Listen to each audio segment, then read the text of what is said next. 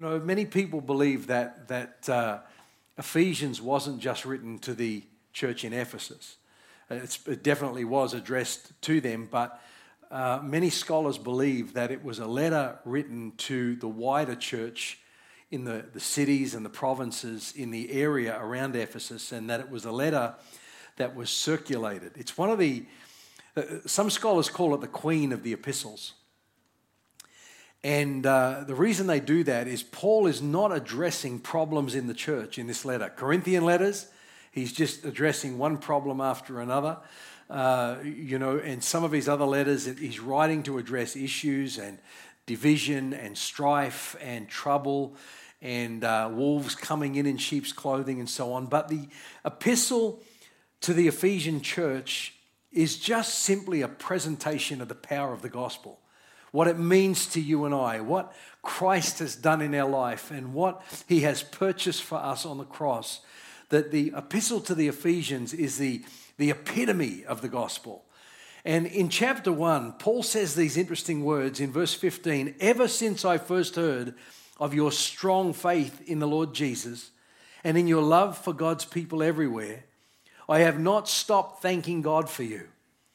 He said, "I pray for you constantly, asking God, the glorious Father of our Lord Jesus Christ, to give you spiritual wisdom and insight so that you might grow in your knowledge of God. I pray that your hearts will be flooded with light so that you can understand the confident hope he has given to those he called, his holy people who are his rich and glorious inheritance. I also pray," Paul said, "that you will understand the incredible greatness of God's power for us who believe him. This is the same mighty power that raised Christ from the dead and seated him in the place of honor at God's right hand in the heavenly realms." The Bible is more than just a book. The Bible is a message from the heart of God to every man and every woman who ever drew breath.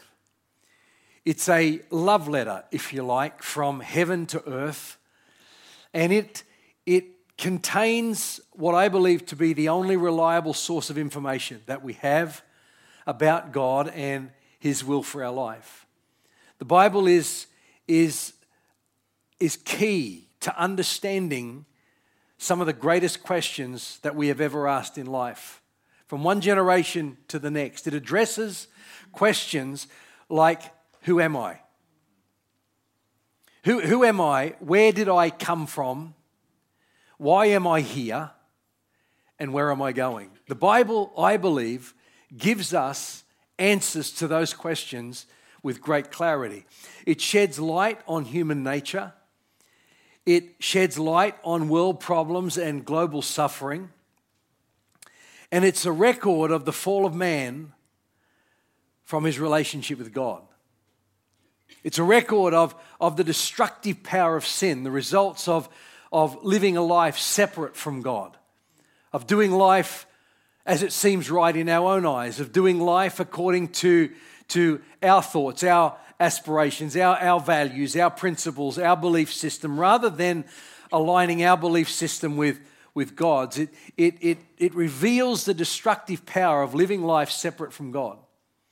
And it also reveals the divine plan for your redemption and mine. And more than a book, more than a message, more than a source of information about God, the Bible itself actually claims to be the relevant, living Word of God to the world today. 2 Timothy chapter 3, verse 16 through 17 says, "All Scripture is inspired by God, and it's useful to teach us what is true and to make us realize what is wrong in our lives." I've been around long enough to know that there are a lot of people who go to church regularly who only ever see the Bible as a source of comfort. They only ever see the Bible as a source of receiving that sense of well-being, that if I'm down, then the Bible will lift me up. If I'm discouraged, the Bible will fill me with courage. If I'm despondent, the Bible will give me some kind of motivation to get up and keep going. The Bible will make me feel better about myself, but the Bible is far more than that. I read on Twitter this week a tweet put out by David McCrindle, and it so challenged me.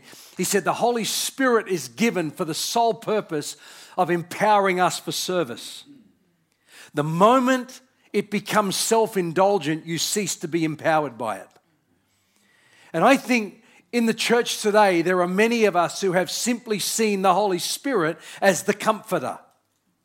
And that he definitely is. But I believe he comes as the comforter to comfort those who are perhaps wounded in battle.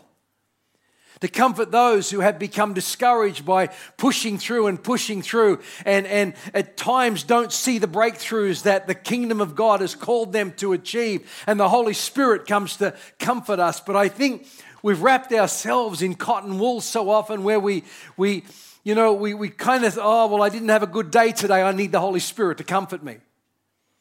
Or people were unkind to me today. I need the Holy Spirit to comfort me. I didn't get what I wanted today. I need the Holy Spirit to comfort me. And it becomes self-indulgent. And the Bible in many ways has become self-indulgent, where when we're down and discouraged, we just go to the Psalms. I just got to find something to make me feel better about myself. But the Bible is far more than just a source of comfort. The Bible tells us in 2 Timothy chapter 3, verse 16, it's inspired by God and it's useful to teach us what is true and to make us realize what is wrong in our lives. Everybody likes comfort, but nobody likes correction. You see, the Bible is there to correct me. It's to adjust me. It's to realign my life from the miscued direction it was on and bring it back into alignment with the purposes of God for my life. It corrects us when we are wrong and teaches us to do what is right. God uses it to prepare and equip his people to do every good work. God doesn't use it just to bring comfort. He uses it to equip us, to prepare us for service. And that's why we have the Holy Spirit, not just to make us feel better about ourselves. I need to get to church again so I can go to an altar call and be prayed for again. No, he wants to empower us to actually serve kingdom purpose. 2 Peter chapter 1 verse 20 says, above all, you must realize that no prophecy in Scripture ever came from the prophet's own understanding. It never came from human initiative. No, those prophets were moved by the Holy Spirit and they spoke from God. This is the Bible speaking about itself. Hebrews 4:12 says, for the word of God is alive and powerful, sharper than the sharpest two-edged sword, cutting between soul and spirit, between joint and marrow. It exposes our innermost thoughts and desires. Isaiah 40 verse 8 says, the grass withers, the flowers fade, but the word of our God stands forever. So the Bible is more than just a book. You know, for the intellectually closed mind, we might ask, what do you base such a bold statement upon, that the Bible is the word of God? The Bible is the inerrant word of God, the infallible word of God, and it's relevant for today. Well, you see, the Bible contains 66 books. And in those 66 books or letters that were written by 40 different authors over a period of 15 or 1600 years, when you bring those together, people writing from various generations, from various backgrounds, from various experiences in life, you bring those books together, they reveal a common theme. And that common theme, of course, is God's miraculous theme, expressing a common singular message, and that is the redemption of mankind from the destructive power of sin. The authors that wrote those 66 books come from a whole gamut of backgrounds, from kings and princes to poets and philosophers, from millionaire entrepreneurs right through to common working class people. And yet, when they all came together, there is a common singular thought in there, and it's designed by Almighty God. It's an amazing book. I remember when I first got saved, hearing of a group of scientific minds getting together to challenge the authenticity of the Bible. By the time their study was over, they were all saved. The Bible is an amazing book. Better scholars than I have rattled off the numerous prophetic declarations that the Bible has made over the centuries and that are recorded in the pages of the Bible that have remarkably been accurately fulfilled in this day and age. You see, the Bible is an amazing book, but probably the most convincing argument of all that the Bible is the Word of God is its ability to change lives. For centuries, people who have applied its principles have experienced a changed life. Something happens when the Bible is applied to our life. Something happens in the miraculous, in the heavenlies, in the atmosphere around our life. When the Bible is taken and believed and applied, something changes in the soul of mankind. Because the Bible works, the Word works. When it's taken and applied, this book, the Bible, is worth knowing and it's worth believing. It changes the direction of our life. It changes the very fabric of our soul. As a Christian, knowing and believing what this book says about you is the key to breakthrough.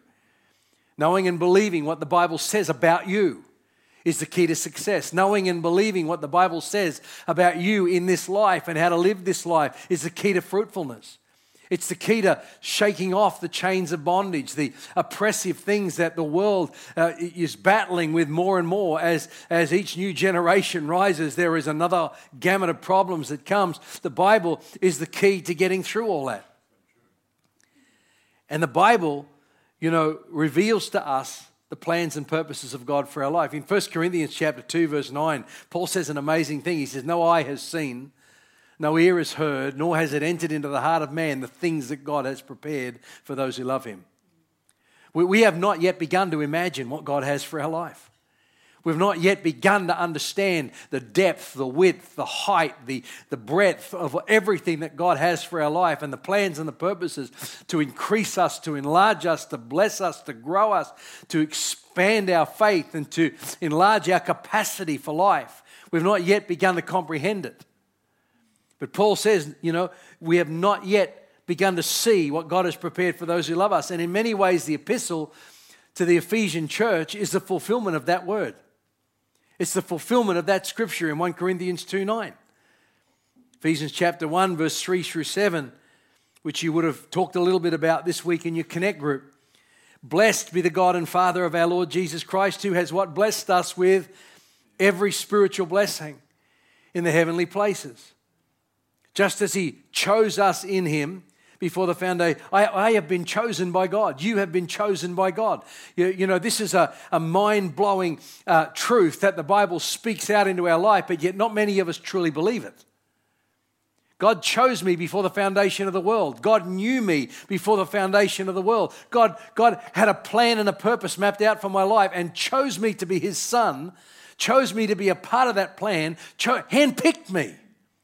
His eyes scanned eternity and he found me, a young man who would be born in the back blocks of Cohiba, who would just go to a basic primary school, a basic high school, who would start off being a Boilermaker, and then he found me and chose me. He had a plan and purpose for my life. He chose me. It took me a long time to actually believe that God thought that much of me, that he chose me. When I was in school, I never got chosen for anything. Sport afternoon was horrendous for me, because nobody wanted me on their team. When it comes to soccer, I got 2 left feet, haven't I, Sam? I'm useless. I remember one of the first games of soccer I ever played when I was 11 years of age. I kicked the goalpost instead of the ball and smashed up my foot. I hardly got chosen for anything. I got knock knees. I'm just a basic, common breed of man. But God chose me. He chose me. He found me. He sought me out. There was something in me that he was drawn to. There was something in you that he's drawn to, that he loves. God chose us in him before the foundation of the world, that we should be holy and blameless before him in love, having predestined us to adoption as sons. I believe in the doctrine of predestination, but not the way some people believe it. You see, there is I think it's Calvinism. I don't know, help me out here, Neil. Is it Calvinism? That believes that if you're predestined to be saved, you'll get saved whether you like it or not. You'll have no choice in the matter. Circumstances will just happen in your life, and you will find yourself at an altar call, giving your life to Jesus. No matter what you try and do to avoid it, you'll find yourself at that point, some point in your life, because you're predestined to be saved. And there are others that aren't predestined to be saved, and no matter how much they try and get saved, even if they hear the gospel, they'll never get saved because they're not predestined to be saved. I think that's the biggest load of crock ever to be sold in the church. But I believe in the doctrine of predestination. I believe that God has predestined me to be his son. God has predestined you to be his child. God has predestined us. He has a predestined plan for our life. But whether I experience it is entirely up to me. because he's given us a free will. He's given us a choice. And he wants us to make that choice because it's what we want in our life, not what he wants to impose upon us. Many are called, but few are chosen. That used to always mess with my head, that scripture. I think, well, why would you call them and then not choose them? It seems so unfair. I'm called. Why don't you choose me? And I think the reason few are chosen is because those that are called won't do what's required to get into the place where they can actually be chosen. See, he wants us to cooperate with him. He wants us to move with him, but he predestined me to the adoption as a son. You know, I've spoken to a lot of people who are adopted. And adoption, and I may touch on this in just a moment, but adoption is one of the major causes of a rejection syndrome in a person's life because they feel rejected. But when you think about adoption, you were actually chosen. Like, I wasn't adopted. My mum and dad are stuck with me whether they like it or not.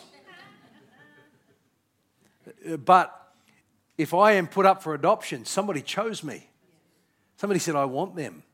And that's what God has done for us. And God has chosen me and he's sought me out and he's worked alongside of me trying to get me to a place where I'll get a revelation of his love and his kindness and his goodness. And I will then be adopted into his family when I make the choice. I want to adopt you, but do you want to be adopted, in other words?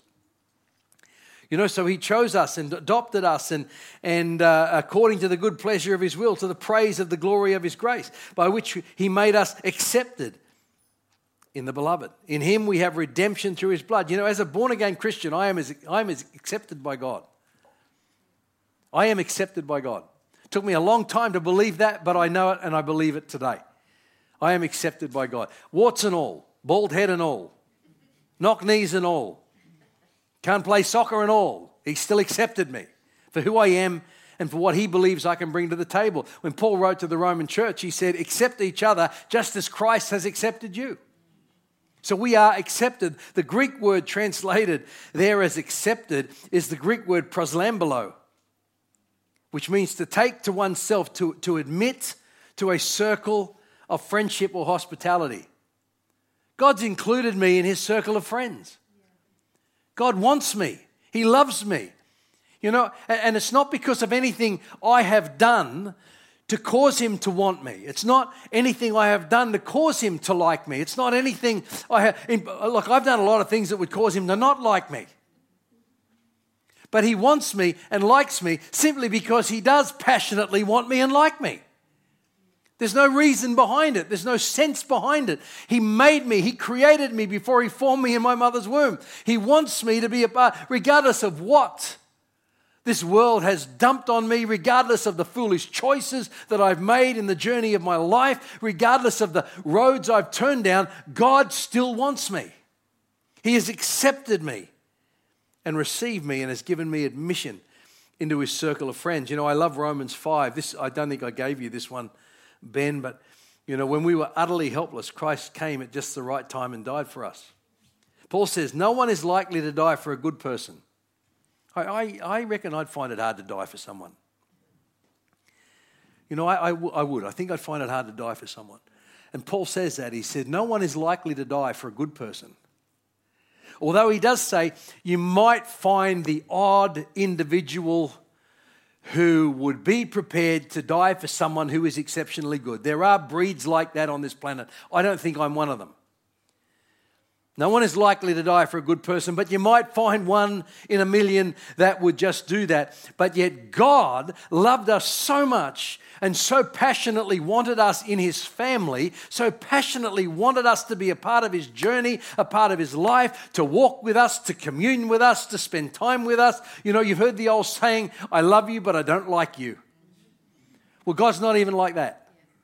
He likes you, and he wants to be with you. He created your unique personality. My wife said to me the other day, I said something to her. She said, you know, your personality, she said, I love it, but that sometimes I hate it too. I said, well, that's who I am. She meant it with a real sense of love and affection. But he found me and he sought me out. And, God showed his great love for me in that while I was still rebelling against him, while I was still living life separate to him, while I was still making choices that were hurting other people, while I was still making choices that did, just spat in the face of the values of God, he still loved me. He still wanted me. He still sought me out. He still came looking for that which was lost, which was me. I was lost, and he found me, and he brought about circumstances in my life where he said, I'm offering you a relationship with me. I'm offering you salvation. I'm offering you intimacy with heaven. And with that, I'm offering the power of heaven that can enable you to live life fruitfully and successfully. Do you want it? I predestined it for you, but do you want it? I planned it and I purposed it for you. It's part of the book that's written about your life in heaven, but we can actually close the chapter of that book at this point if you don't want it. It's up to you. Do you want it? And I chose it. I chose it. I'm accepted by God in my mess, in my brokenness, and in the godless state in which he found me. His purpose, however, is to now lift me out of that mess. His purpose is now to lift me out of that brokenness, to now lift me out of that place of self-destruction, that place of selfishness, that place of living life according to my own thoughts, desires, plans, values, principles, and patterns. His desire is to lift me out. We don't try to rise to the new life that Jesus purchased for us. More effort. We let him lift us to the new life that he has for more Jesus. One of my favorite Psalms when I first got saved was Psalm 40, verse 1 through 3, where it says, I waited patiently for the Lord. He turned to me and he heard my cry. He lifted me out of the pit of despair. He lifted me out of the mud and the mire. He lifted me. God lifted me. I didn't have to climb out. I couldn't climb out. I was desperate and in need of a Savior who would actually lift me out. And that's what he does. He comes now and lifts us. He raises us. He has seated us in heavenly places with Christ. We haven't climbed into those heavenly places. He found me just where I was. He died for me while I was still spitting in his face. He then invited me into his family, and then in his family, he then lives. I haven't done a thing.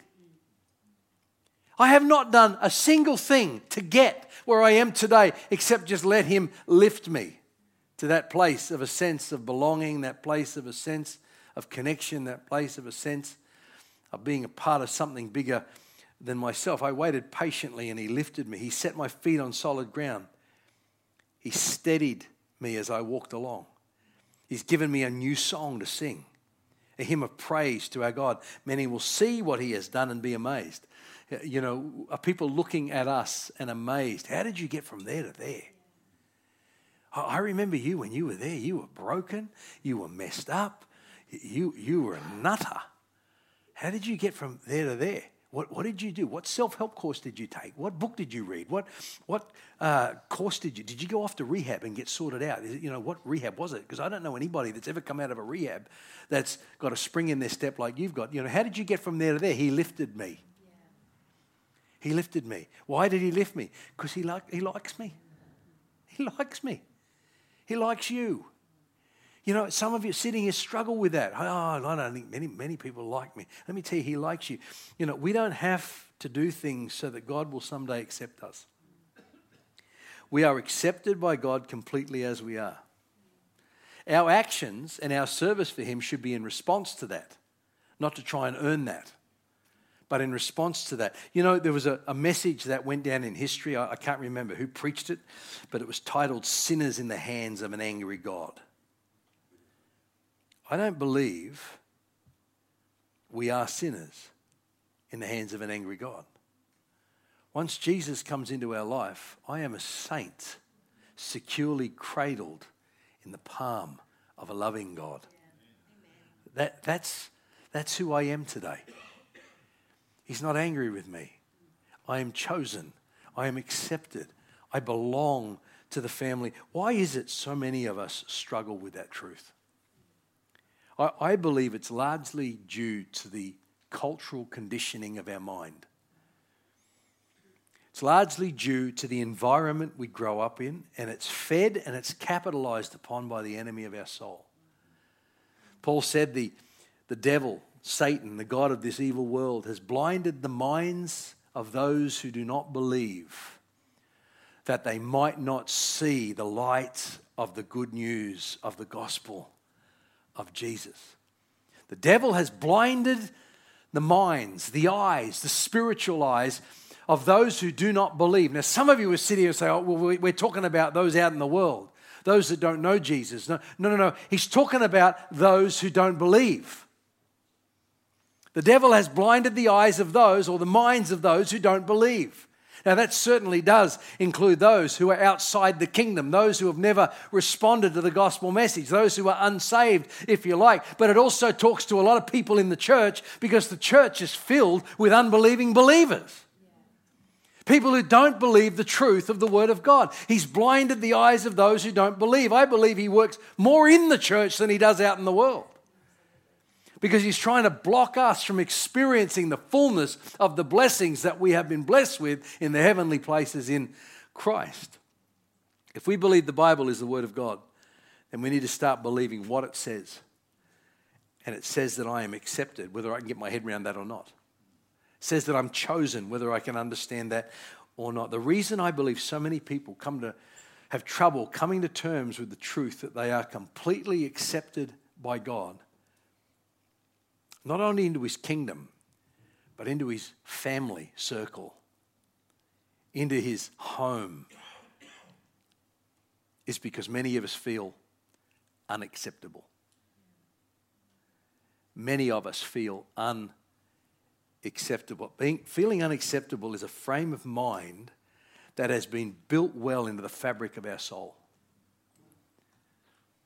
From the moment we were born, the devil did not waste any time implanting seeds of thought into your mind that you are not worthy, that you are not good enough. He engineers circumstances and situations where you don't get chosen for things, or you get overlooked for stuff, or you're not in the inner circle of the cool people. You're not a part of the trend. You kind of always feel like you're on the outer. All of those things, all of those experiences leave you feeling unacceptable. I remember many years ago we had a young lady in our church here. Her name was Rebecca, and she had anorexia nervosa, I think it's called, an eating disorder, and she was as frail as anyone I have ever seen. And her situation was so bad, a current affair actually ran a story on her. It was many, many years ago. And I remember Margot sitting with her, and she was suicidal. And Margot looked her in the eye and said, Rebecca, so many people would miss you. And she said, who would miss me? You see, that's a reflection of what has been culturally embedded in our minds by life, by the experiences of life, by the God of this world who has blinded our eyes, our mind from seeing God loves me, God chose me, God came looking for me. If I was the only person on the planet, he would have come and died for me. There was a time I didn't even believe that, but then I read the story of the demoniac in the tombs where Jesus said to his disciples, let's get in the boat, cross to the other side of the lake. They go across to the other side of the lake, they encounter the demoniac. And Jesus, remember the story, totally delivers him from the demons that are oppressing his life and leaves him fully clothed and in his right mind. And then we read this amazing little verse that says, let's get back in the boat and go back to the other side. He crossed the lake with his disciples for one person. One person who was a reject, who was a degenerate, who was a hobo, who was a nobody, who had been an outcast in society. Jesus just knew, I've got to find this man because he needs me. And I chose him before the foundation of the world. And I'm looking for him and I'm going to find him. And he said, I think I know where he is. The Holy Spirit just spoke to me. And he said, let's get in the boat and go to the other side. You're here today because he found you the same way. He found you in it was not a mistake that I walked the stairs of a coffee shop run by a Christian family in this church nearly 40 years ago. 40 years ago in November this year, I climbed the stairs and I didn't know what I was walking into, but little did I know that I climbed the stairs into a change in my life that completely Completely changed the direction for the rest of my life. God engineered that. And I went in every Thursday, every Friday, every Saturday night. I'd climb those stairs. There was something there that was drawing me. I tell you what it was. It was the Holy Spirit saying, I found you. I've been looking for you and I found you and I brought you to this place. I'm now going to start a process in your life that's going to lead you into the church that I died for, the church that I said I would build, and the gates of hell will not prevail against. I've got a purpose to bring you into that church. And then 3-4 months later, I used to criticize the church. I used to go to scripture in high school just to rip off the minister who was teaching the lesson. I was his worst offender. I would heckle him from the back. I would say, God speaks to you, does he? Well, yes, he does. And it was terrible what I used to say to him. So what's he sound like? Is he a Yank? Is he an Aussie? What is he? You know, it was terrible. You know, and yet God found me. And I remember I had a mate at school who all through school wanted to be a minister. Did I give him hell? You want to be a what? A minister, you know, with a black robe, and you wander around the gardens of the church and go, you know, and he used to get upset with me because I used to rip him off about it. God has the last laugh. It's like, I run into people now, what do you do? Oh, please don't ask. I don't want to tell you. You remember back at school, you know, I want to tell them I'm a hitman or something, you know, but it's like, you know, oh, I'm a minister. You're a minister. Doesn't matter what I do. God found me. He came looking for me. He found me. And he planted my feet upon a rock. And he put a new song in my mouth, you know, but rejection can hinder us from stepping into the fullness of everything God has for us. I read a book many years ago, not long before I got saved. I read it. It was written by a Catholic priest. He was a Jesuit priest. And the title of the book was, Why Am I Afraid to Tell You Who I Am? Why am I afraid to tell you who I am? And the subtitle of the book was this, because if I tell you who I am and you don't like who I am, where does that leave me? Because I'm all I've got. So we don't want people to know our fears. We don't want people to know our weaknesses. We don't want to open up our heart and tell them our struggles, our shortcomings, our challenges, our pitfalls. We don't want them to know we wrestle with that or we fight with that or that's a temptation over there. We've got to put on this facade so people will accept me. Now, you're already accepted by heaven, which is all that matters. I've been rejected by a lot of people over the years, but God still wants me. That's what counts. He still wants me. There are very few people who are not affected to some degree by rejection. By the time they are adults, we live in a broken world filled with broken people who both experience and inflict rejection. You know, there's a lot of things that bring rejection: adoption, abandonment, marriage breakdown, unfaithfulness in marriage, abuse, betrayal. You know, these types of situations and others like them leave a person feeling very unwanted, unlovable, and unlikable, unacceptable. The reason we feel unaccepted is because we feel unacceptable.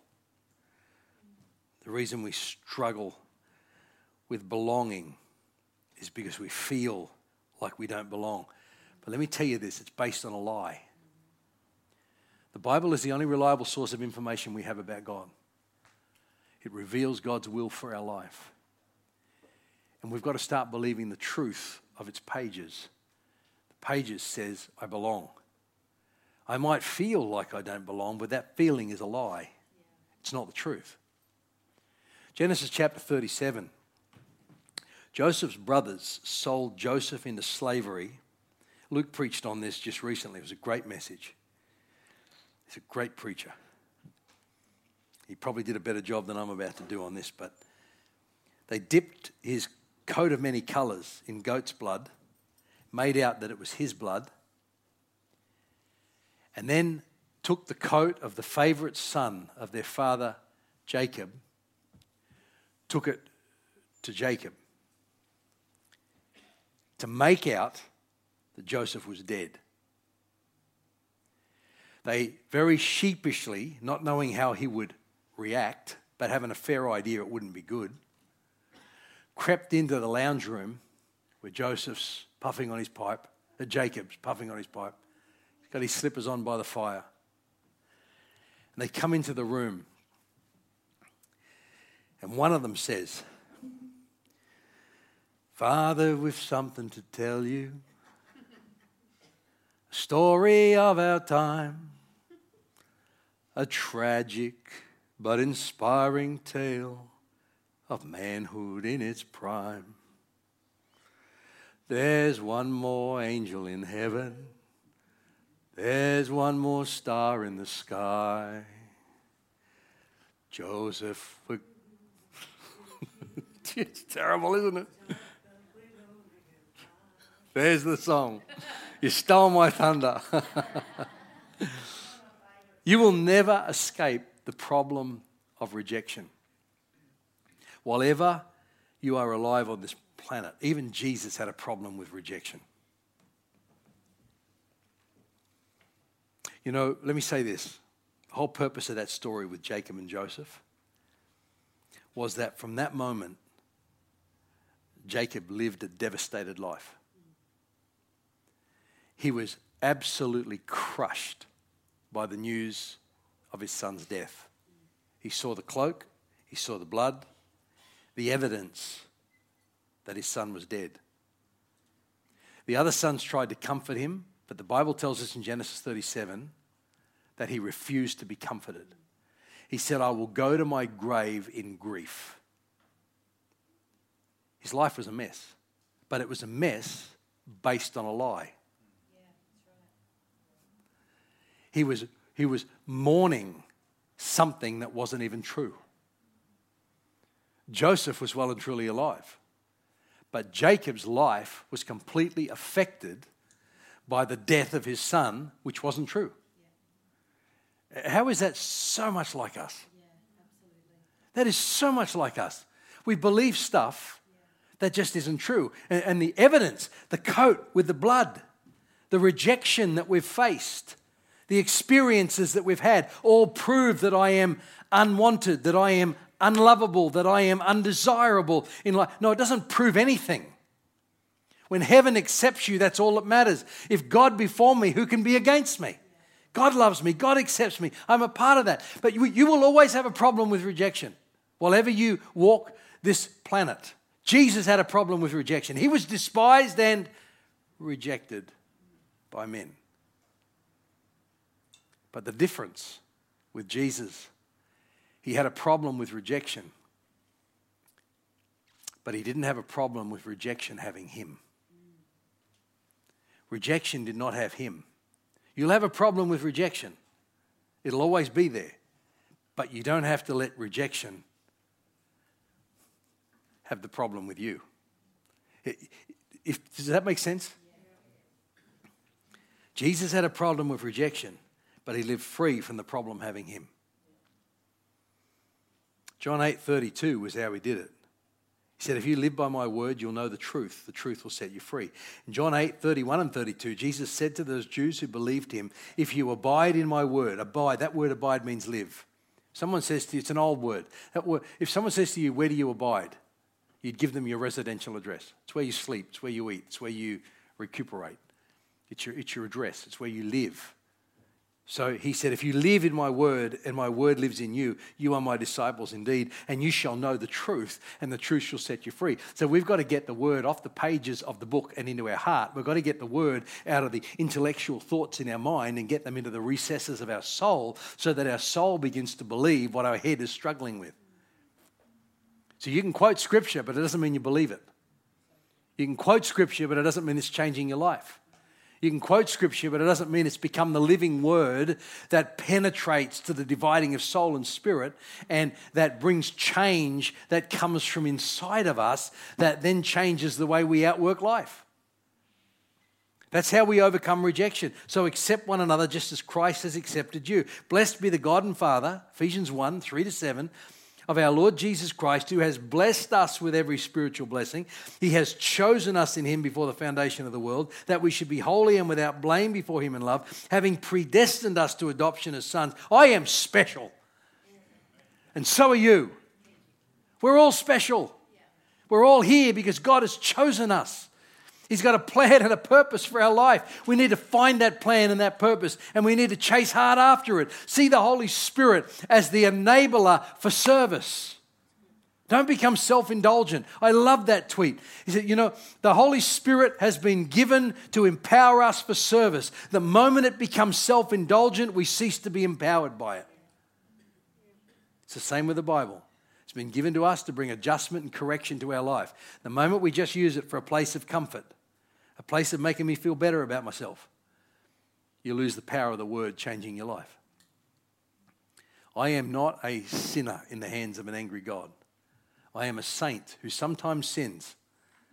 On the journey of my walk with Jesus, transforming me and changing me into the image of himself, that I might become the man he has ultimately called me to become, because he's chosen me and called me. If our band can come back. I'm excited about this series of studies.